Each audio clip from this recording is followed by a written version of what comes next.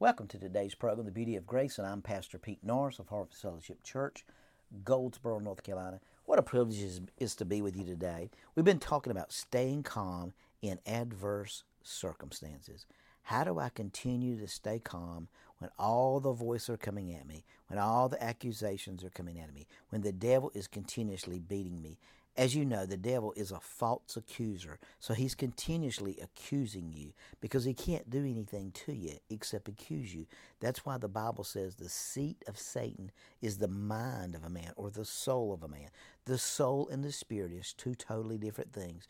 Your spirit, you possess a soul which is made up of your mind, your will, and emotions, and you live in a body. So if you understand that you're a spirit, he comes against your soul. He comes bombarding your will and your intellect. He comes bombarding your mind. He comes bombarding the things that you want. That's why the Bible says in Romans 12:2, be ye not conformed to this world, be ye transformed by the renewing of your mind. So the word, to trust the word in a situation, is to stay calm.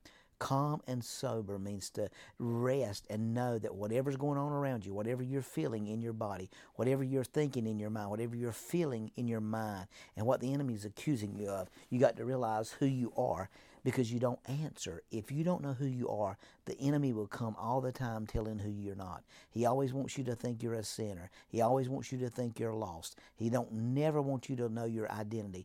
Remember when Jesus came out of being tempted? He said, this is my beloved Son, in whom I'm well pleased with. If you notice, when the enemy come at him, he said, if you be the Son of God. He didn't say if you was the beloved Son of God. He said, if you be the Son of God, then turn this stone into bread.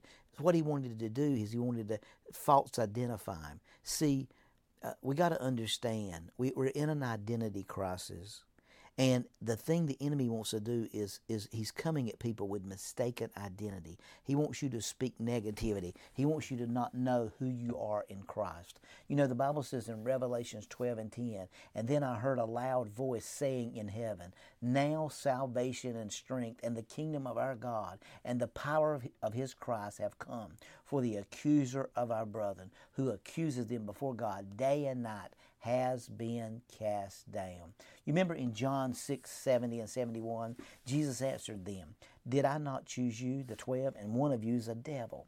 He spoke to Judas, the son of Simon, for it was he who would betray him, being one of the 12. Now I want you to see what it says in 2 Timothy 3:1-3.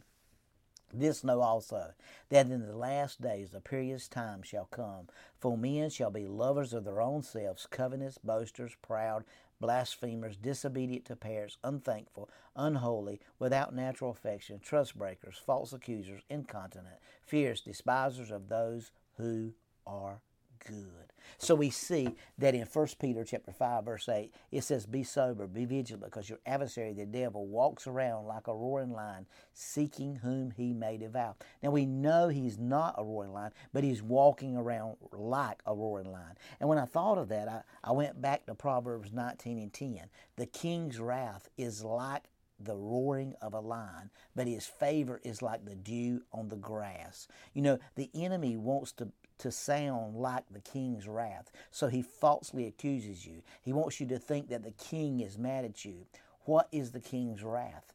According to Proverbs 16:14, as messengers of death is the king's wrath, but a wise man will appease it. The king's wrath is the messenger of death. See, that's what he's continuously trying to do to the body of Christ. That's why 2 Corinthians 3:7 says, but if the ministry of death written and engraved on stones was glorious, so that the children of Israel could not look steadfastly at the face of Moses because of the glory of his countenance, which glory was passing away.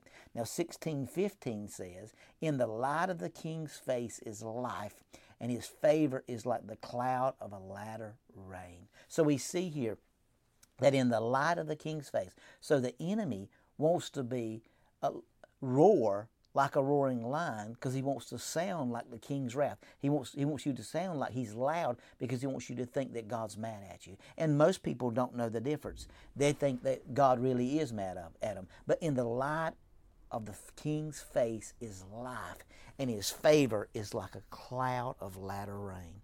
So in the light of the king's face If you notice, the enemy just sounds off and accuses over and over and over.